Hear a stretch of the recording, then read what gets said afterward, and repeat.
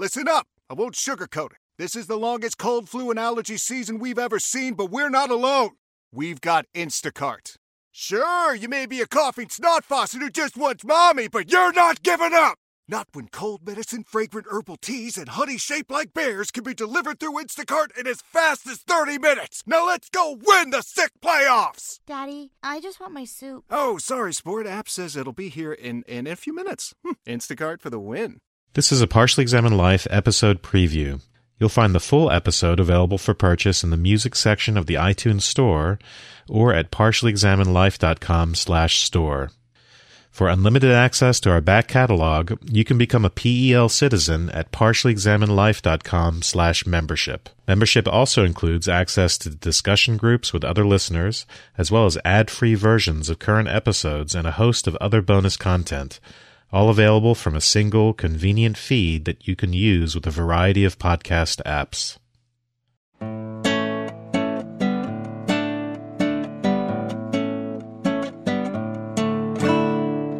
You're listening to Partially Examined Life, a philosophy podcast by some guys who at one point set on doing philosophy for a living, but then thought better of it.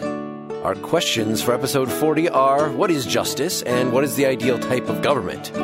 We read Plato's Republic, focusing primarily but not exclusively on books 1, 2, and 4. My name is Mark Linsenmeyer in Madison, Wisconsin. And this is Wes Alwan in Boston, Massachusetts. And this is Dylan Casey, also in Madison, Wisconsin. Woohoo. But not in the same room. But not in the same room, indeed. We would not take advantage of proximity in that way. That would be cheating. Yes, it would. Being able to read people's facial expressions, That's right. That would make the conversation too rich and exclusive and insider. I would certainly feel left out. So, did you like reading this book when you were at St. John's, Wes? Was this the seminal experience it was supposed to be? Well, I was distracted by a lot of other things at that time. In the fall of your freshman year? Yeah, I can't even remember, frankly, my experience. I was 17 years old, 22 years ago. And that was the last time you read the book, right? Yep. Until now? I read sections probably in grad school, and I read secondary literature about it. But as far as plowing through, then I only really got through the first 6 books this time. I mean, I remember much more reading the Symposium because I wrote my senior thesis on that. And when I was a freshman, I think I wasn't that interested. It wasn't really until I was a senior, after reading Kant, that I returned to Plato and suddenly became really fascinated with Plato. Plato was sort of lost on me early on. Right, because he just comes off as a jackass, right? I mean, proposing this crazy form of government, it's very easy to write off if you're not interested in him for the historical value and looking for the subtleties. And yeah, exactly. This time I was just very, very into it, very pleased with it. We are lucky to have Dylan here, who has taught it several times recently, right? Yeah, I guess the last time I did freshman seminar, it's been a while since I did the Republic. But unlike Wes, when I read it as an undergrad, it was a huge experience for me. I read it in my sophomore year as part of a long course where we spent, 6 weeks on it. And I followed the advice of my professor, which was that I should just blast through it once, then read it again with the class. So I had read it twice by the time I was done with that class. And then I guess I read it 2 or 3 times for St. John's. But St. John's, it's all conversations. It's not lecturing or anything like that. Yeah. So instead of reading expert secondary literature on it, you got to hear freshmen Exactly. They're expert on freshman conversations. Now, I've read very little secondary literature. I did listen to some of the Plato iTunes stuff that Mark had pointed out. Yes, we'll put some stuff on the blog. So one was Stephen B. Smith, right? Which you should certainly follow Mark's advice and listen to it at double speed, because then it sounds normal.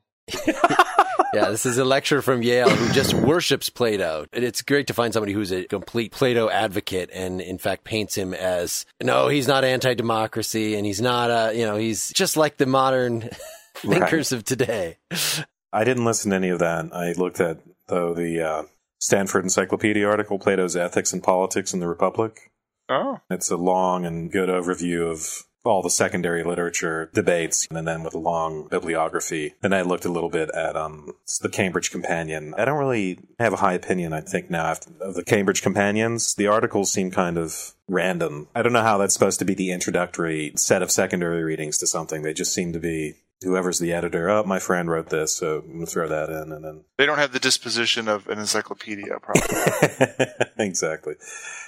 Well, I read this for the first time, some part of it, I don't know what part of it. In high school, I had a senior year political philosophy class. We had some Hobbes, we had some Rousseau, and this is what we started off with. So this, in fact, it didn't get me that excited about Plato in particular, although I always liked the style, but it sold me on philosophy, period. It was like, this was my introduction to philosophy. And it is, I'm sure that's the case for a lot of people. This is the big book. Not necessarily the whole thing. I don't know if I ever read the whole thing before this time, frankly. I'm sure I did in some class, but I couldn't tell you. And there were definite parts toward the very end of it where I was very surprised. You skimmed the Myth of didn't you? No, I read the whole damn thing. You did? Wow. Yes.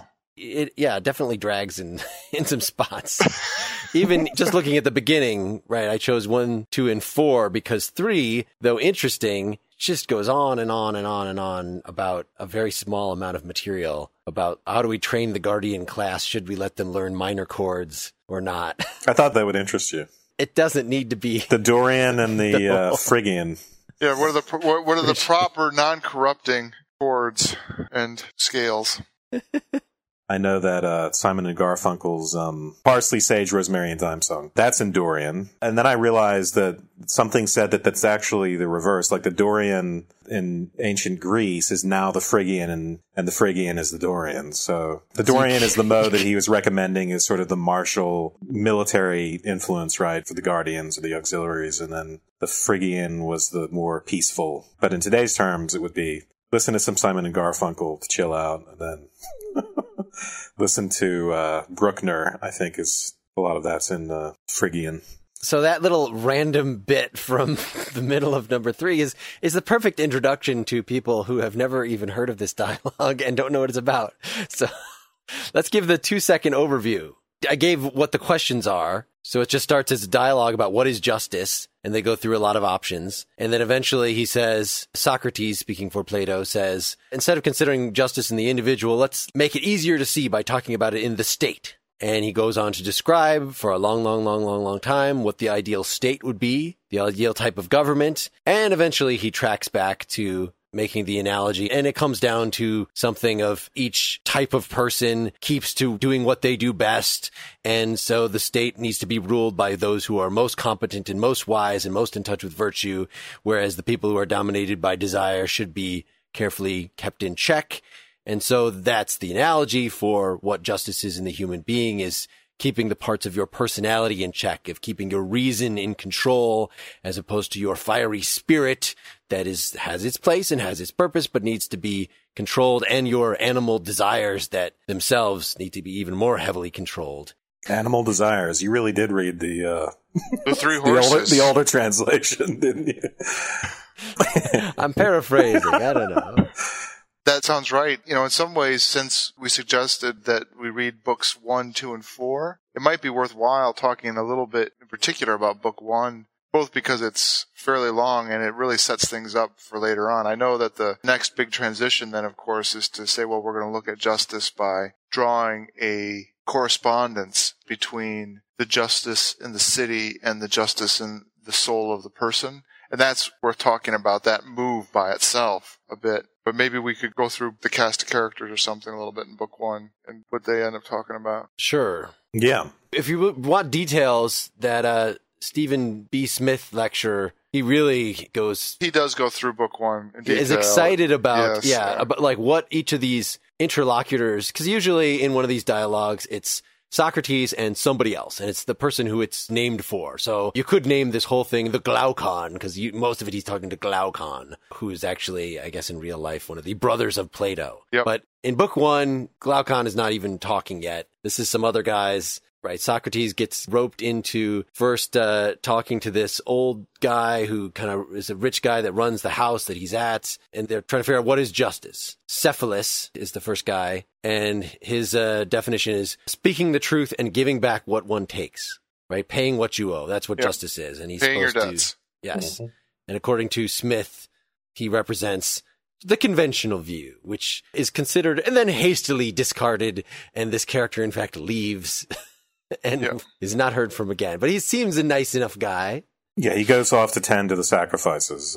As Smith says, he's sort of the quintessential patriarch. Yeah. I think of him as Marlon Brando in the later years. The Island of Dr. Moreau, where Marlon Brando is carried in on this throne with these white linen sheets billowing in the wind. That's Cephalus. Cephalus, okay. It could be Cephalus. You can, yeah.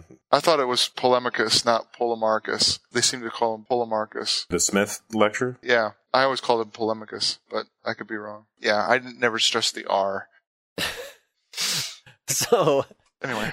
I'm being distracted. We could go to the ancient Greek and look that up. Yes, we could. We want this to be listenable. I have to say it's probably Polemarchus. Polemarchus. It probably is Polemarchus. Because the R is long, and then you can't go to the anti-penultimate with the accent when the penultimate is long. Are you trying to get me to edit this out? Just giving you some things to edit out, Mark. I'm just... I actually spent a summer just concentrating on pronunciation of ancient Greek. It's pretty sad, I know. So this is speaking the truth and giving back what one takes. Hey, Cephalus, what about if some crazy guy has loaned you his weapon and he's asking for it back and you think it's very likely that he'll kill himself or somebody else if you give it back? Shouldn't you? That shows that your definition, speaking the truth and giving back what one takes, is not all there is to justice. There are exceptions. So that is dispatched quickly. Yeah, and he also uses the Nazi example, right? This is the first use of the example of Nazis coming to your door, looking for Anne Frank. And that joke really every conversation with the Republic involves that example. It always does. That and Kant. Yeah, it's a similar type of objection. You can't just say always pay your debts in the same way that you can't just say you must always tell the truth. Things get complicated. Right. So we're looking for an exact definition, a set of necessary and sufficient conditions, something like that. And so the mantle is then taken by Polemarchus, son of Cephalus. Yes, who says eventually justice is helping your friends and harming your enemies. And this guy, by the way, was killed, right, during the 30 Tyrants takeover. This character is based on a real person who was killed. Yes. And Plato was related to some of these people who took over. There was a democracy, and then the tyrants took over for a while, an oligarchy, and they killed a few people. Socrates himself almost got killed, and then the democracy was restored. So Plato, that's one of this talk about whether Plato is an authoritarian or not. He's often accused because of that association with the 30 tyrants, although some will argue that he rejected the 30 tyrants just as much as he was critical of democracy. Yeah, they'll point to that seventh letter. Yeah, which is probably forged. Just to explain a little, and this was the first, on listening to these Smith lectures, the first I heard about these letters supposedly from Plato, and one of them at least reflects back on writing the Republic. And so he wrote the Republic after all this stuff happened with the 30 tyrants, right? You're saying? Yeah. Mm-hmm. And that was the evidence to say, really, even though this whole thing sounds very anti-democracy, Lee Smith was saying that, no, this letter, how he was so positive about how bad things went with the 30 tyrants compared to democracy, and the democracy was the golden age, shows that, yes, Plato would like things to improve. And of course, anybody who's in favor of democracy would rather have the competent people win the elections or somehow get in power. Still, at least, again, Smith's interpretation was that Plato had the common view today, democracy is the worst possible form of government, except all the other ones that have been tried. And clearly he thinks tyranny is terrible from the Republic. He has more nasty things to say about tyranny than he does about democracy. It's not as good as the competent people being in charge, having the people just by their whims be able to say, to kill all the redheads if they hate them. Whatever, tyranny of the majority. Well, yeah, the problem is loaded because, of course, we like to think of ourselves as having a democracy. Right. And so to have Plato come out against democracy, your professors love saying this, he's coming out against democracy and all of you students are lovers of democracy, so isn't it very provocative for you? But his understanding of what democracy is and the danger is no different than anybody who thought for a second about the problem of majority rule, even in the founding fathers. Right. And the idea that unchecked rule of the majority can cause problems that are tyrannical is central to even our own version of democracy. Right. I don't know much about the roots of the accusations against Plato being pro-tyranny, but his criticism of the problems of democracy, they seem pretty straightforward. Yeah. Less than the criticisms of democracy is just the picture he paints. The utopia itself can be kind of frightening. Yeah. So. Yes. And I guess there it becomes a whole question of how does that utopia fit in with the dialogue as a whole? Yeah. For some people, you can, on the one hand, take it very seriously as explicitly what he means. You could, on the other hand, go a full ironic route and say that he means something completely different than that, or something in between, that it fits in with the dialogue as a whole, what he's trying to somehow educate Glaucon about. Yeah, it's meant to be a metaphor, right? It's meant to be a way of getting at justice in the soul. And so how seriously we take it, whether it's possible, he's sort of needled by Adamentus and the rest of them about whether this is possible or not, whether this is just sort of a pie in the sky kind of idea, whether it's meant to be taken seriously. And I don't think he gives that direct an answer to that. But yeah, this is one of the big debates in scholarship, is whether we see this as a serious political proposal or merely as a metaphor for the soul or somewhere in between. Yeah. So yeah, we were introducing these characters. Polemarchus. Yeah. Justice is helping your friends and harming your enemies, right? So that's supposed to be better than give to everyone what you owe them. It's give it to everyone what is fitting. But fitting in a particular way, in which involves the just man harming people, which is where Socrates goes after him on it, right? He brings him around to admitting that in his scenario, on the one hand, it means the just man will harm people. That comes out at the beginning, but then he brings him around to the notion that the just man wouldn't do any harm to anybody. Right, because harming them would make them worse. Yes, exactly. And less just, and a just person wouldn't go around making people less just, which seems like a good critique. Mark, you recently we both posted a little bit on this Eagleman guy who wrote a neuroscience book called Incognito, and he's arguing for this completely non-punitive criminal justice system. Plato is making the same argument here, that justice is not properly thought of as punitive in any sense. So if someone is doing unjust things, it's out of a defect on their part. I mean, Eagleman is explicit that there's something wrong with their brains. So if you're punishing them for that, actually, I don't see how that analogy completely works, because you can't just say you're making their brains worse. You're not. Well, he's arguing for rehabilitation. So you want to make the unjust more just by rehabilitative activities, not by sticking them in solitary confinement and turning them into an even worse person. Mm-hmm. The reason for putting someone behind bars is either just to make everyone else safe or to reform that person. The idea that there's anything just about the punitive aspect of that, about punishing someone because they're bad, is just a bit of nonsense under that view. So in this case also, we're talking about the just man not inflicting harm on someone. And part of what's at stake here, of course, is the soul of the just man himself, right? Which will turn out to involve this concept of these harmonized parts that fit together in the right way. And so whether or not doing harm, that kind of activity, would unbalance the just person, that will become the primary consideration. Yeah, and in fact, for Socrates, in this little interaction with Polemarchus, that's really the death blow. The notion that doing harm to one's enemies is actually harmful to the one doing it. Yeah. So part of the argument is that it's harmful to the goal involved. But in the end, the real problem is that that's bad for the just man. And part of the way that argument works out is the version of doing good for one's friends and harm to one's enemies turns into, I'm moving to the very related one with Thrasymachus,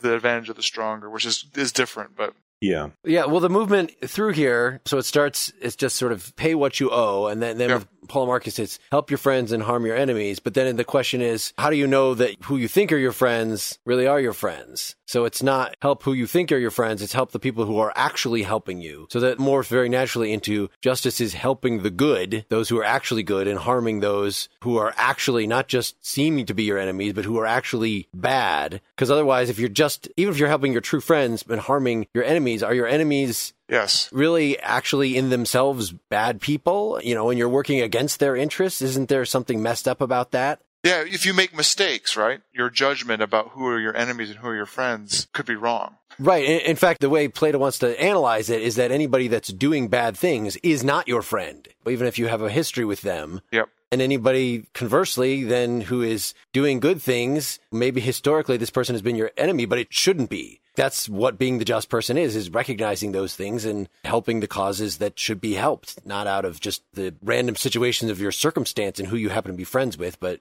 through a rational analysis of what's going on. Forwarding the good.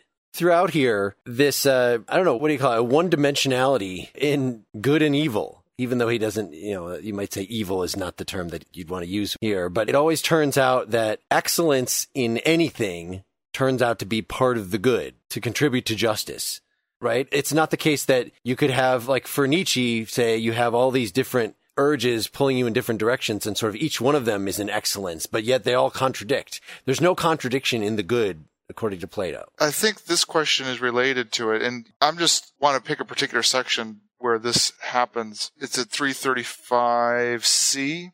Okay. It's at the end of where Socrates is talking to Polemarchus, where he starts talking about dogs and horses and horsemanship and stuff like that. And he says right at 335B, is it then the part of a just man to injure any human being whatsoever? Polemarchus replies, certainly, bad men and enemies ought to be injured. And then he does this thing with the horses. He's, do horses that have been injured become better or worse? Worse, with respect to the virtue of dogs or with respect to that of horses. And he says, are men skilled in horsemanship able to make men incompetent riders by horsemanship? And Polemarchus says that can't be. And when I was reading this again, I wondered if that was actually just not true. So if you could teach somebody bad habits on purpose? Well, yeah, that the way you would make a person incompetent in horsemanship was through horsemanship. Now, Plato would probably say, or Socrates, but surely that would be through bad horsemanship. But it's not clear that the teaching of horsemanship is the same as horsemanship. So there would be a distinction between those two things. And it's also not clear to me that even if you were to teach bad or good horsemanship, that it wouldn't be through horsemanship itself, that you wouldn't do both of those things. Right. This is getting exactly at, so horsemanship is an excellence. So therefore, Yes. A priori, in that very field of horsemanship, no wrong could come out of it. Yes, and when I read that, it made me remember or realize, in a way that I hadn't realized before, how sort of mathematical and geometrical this is for Plato. I mean, there's a real reason why you have to be educated in the geometrical before going to Plato's Academy. And it's because of this kind of thinking about the way one thing is, and that's the way it is, insofar as it is that way. This kind of argument is such a geometrical proof kind of argument that relies on there being no... How did you say it, Mark? You contrasted the understanding of the good in Plato with the understanding of the good in Nietzsche. You would have multiple goods in Nietzsche. Multiple and potentially incompatible. Multiple, Yes. potentially incompatible. And I think you're right. For Plato, they just simply aren't incompatible. So when you do things that are wrong in Plato, you can never do something for the sake of it being bad. It might be bad, but the only way you do that is by mistaking what the good is. And once you got what was good, you would never be mistaken about that. Or you would never be at war with it the way you pointed out you could be in Nietzsche. You could have wars between goods. You would never have multiple geometries that were themselves not consistent with one another. Right, I want to read a little more of the passage you were looking at. So he's talking about the different kinds of excellence, right? Yeah. A dog has a certain kind of excellence. What makes a great kind of dog? What makes a great kind of horse? This should sound very familiar to anybody that's listened to our Aristotle on virtue ethics episode long ago. So he continues at 335C, should we not assert the same of human beings, that when they are harmed, they become worse with respect to human virtue? Well, certainly. But isn't justice human virtue? That's also necessary. Then, my friend, human beings who have been harmed necessarily become more unjust. It seems so. I mean, just listen to... Yep. Really, human beings who are harmed necessarily become more unjust. That seems extremely counterintuitive, and it makes me wonder if this is an issue of translation somehow, that this is not just... Why is that counterintuitive? That people who are abused become poor in character? Anyone who has harmed becomes more unjust. I mean, we have this vision of the innocent, helpless, but completely virtuous, the child or the saint who walks through the world and injustice is heaped upon the person, but the person maintains that hope and vision and is not harmed by this. I mean, that's at least one of the archetypes that is in Disney movies and things. Isn't it also an intuition, though, that people's characters are degraded by being harmed? You know, I mean, the prototypical cases of children who have been abused who can become abusers themselves, or they, at very least, they'll have lots of problems with character, which is another way of talking about virtue, the word that Plato's using. I think Plato would have a lot of difficulty for instance, if you have an abused kid who yet still looks up to and loves the parent, right, because it's dependent upon the parent, it seems like he'd have trouble getting his head around that. Like, if you're being harmed, then it should in some sense be obvious to you that you are harmed, right? Because you are harmed in very obvious ways. You are harmed in every way. And this brings me back to our very first podcast when we covered the Apology, and one of his Socrates is about to be condemned to death. And he says, yeah, look, I've been accused of corrupting the youth, but really that's not even possible because look, all these youth keep coming to me. They come back to me. They wouldn't be coming back to me and thanking me if they'd been corrupted, because corrupting is bad. You know, again, denying any sort of multi-dimensional or difference in opinion regarding these different things, that, oh, if I'm corrupting you, then I must be corrupting you in a very obvious way. What are you claiming here? It seems very intuitively obvious to me that somebody could be corrupted and not realize that, or be corrupted and not have it be, you know, so I'm brought up as a thief. My parents were thieves and they trained me to be a thief.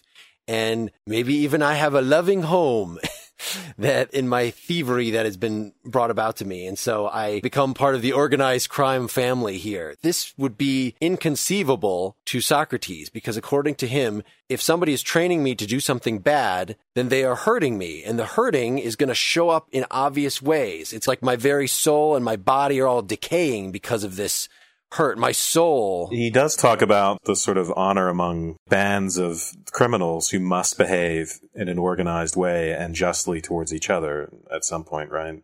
So you're saying that this is an uncomplex view, Mark? Well, yeah, I remember him making references. I mean, that's his ultimate argument against, one of his arguments against having a society of people who are unjust. There's no way they can cooperate, because being unjust means you can't cooperate. So it seems like there's room for degrees of justice and then those sorts of complications, even though it may look simplistic here, though. When I read that line, human beings who have been injured necessarily become more unjust, I take him as understanding that injuries lead to that injustice. But you may be mistaken about whether you've been injured or not. There's this whole problem of making mistakes and what kind of recognition there is about the world. I mean, ultimately that leads to the allegory of the cave and all that business. So it's not the case that you would necessarily recognize being educated improperly. This is something I would defend, you know, as a general principle. It's not the case that every time someone is harmed or injured, and by the way, injured here means it's something done by another human being unjustly to you. It does seem, following sort of the geometrical model that Dylan has suggested. So he has this metaphysics that he works up to. And again, it's unclear how seriously to take some of these metaphysical claims. Like, is he just sort of putting a metaphor out there to characterize a principle that's underlying these empirical observation? Or is he really saying this is at bottom what reality is metaphysically like, and thus it's going to appear that way on the surface to a greater or lesser extent? And in particular, what I mean to say is that he's got this idea, for instance, of the perfect forms. So that's really what justice is written into nature. That an excellence is, it's not just like for Aristotle, the excellence of a dog is healthy and hunting well and doing whatever it is we think a dog is supposed to do, or whatever it is, just observing it, it looks like it's supposed to do. But really there is an ideal dog sort of written into nature that is just like there's an ideal triangle that we can never actually draw because we can't draw lines with no width and with the sides all exactly the same. So comparably, just for everything, there is a perfection to it that it exists in some ideal realm, and whether it's a real metaphysical existence or just this is a phenomenological feature of whenever we think of things, we can always think of what would a better one be, what would a better one be, and what are we doing that? We're referring to some kind of absolute standard that is out there. His argument is not entirely dependent on that metaphysics, right? Because you can still get a virtue ethics going the more Aristotelian route, which in many ways... Sure. You know, the metaphysics comes later in this book, and early on, it's got a very Aristotelian feel to it. So the idea of virtue, right, and this idea of talking about the virtue of dogs, the idea is that for any organism, there's a sort of built-in function. There's organs and there's all kinds of work and activity going on that this organism does just to maintain itself as such, right? The alternative is dying and immediately decaying. And there's a tremendous amount of work that goes into just being for an organism. So all those functions, and there are many of them, So the idea is that those functions, in a way, tell us that there's this attempt going on to do certain things. And so there's an implicit goal there with those functions. And there's an implicit best way to be for a dog, because you just have to look at what all these functions are trying to do, and you can tell when something has failed and when a dog is not being fully a dog, or its leg is broken, or those sorts of intuitive ideas. So analogously to human beings, there's what it means to be a human being and to be that in the most effectively, essentially. So the idea of justice is important here, is because the idea is that the different functioning parts can conflict with each other. I mean, you're right about the whole Nietzsche thing, where he's not saying that they inevitably conflict, but they can conflict. So for instance, if the desiring or the appetitive part of the soul takes over and tries to run things, gets in the way of the other parts of the soul. Ideally, right, all those parts of the soul, the spirited, the desiring, and the rational, do their thing, and they don't screw up the functioning of the other parts. And that ultimately is what justice turns out to be. I think you can do all of that without the metaphysics, without the saying it's sort of written into an otherworldly idea. Does that make sense? Well, I'm letting myself be convinced, because I like interpreting Plato better the way you're describing. Thanks for listening to this Partially Examined Life episode preview. If you're enjoying it so far, you can purchase the full episode in the music section of the iTunes Store or at partiallyexaminedlife.com/store. For unlimited access to our back catalog, you can become a PEL citizen at partiallyexaminedlife.com/membership. Membership also includes access to discussion groups with other listeners, as well as ad-free versions of current episodes and a host of other bonus content, all available from a single convenient feed that you can use with a variety of podcast apps.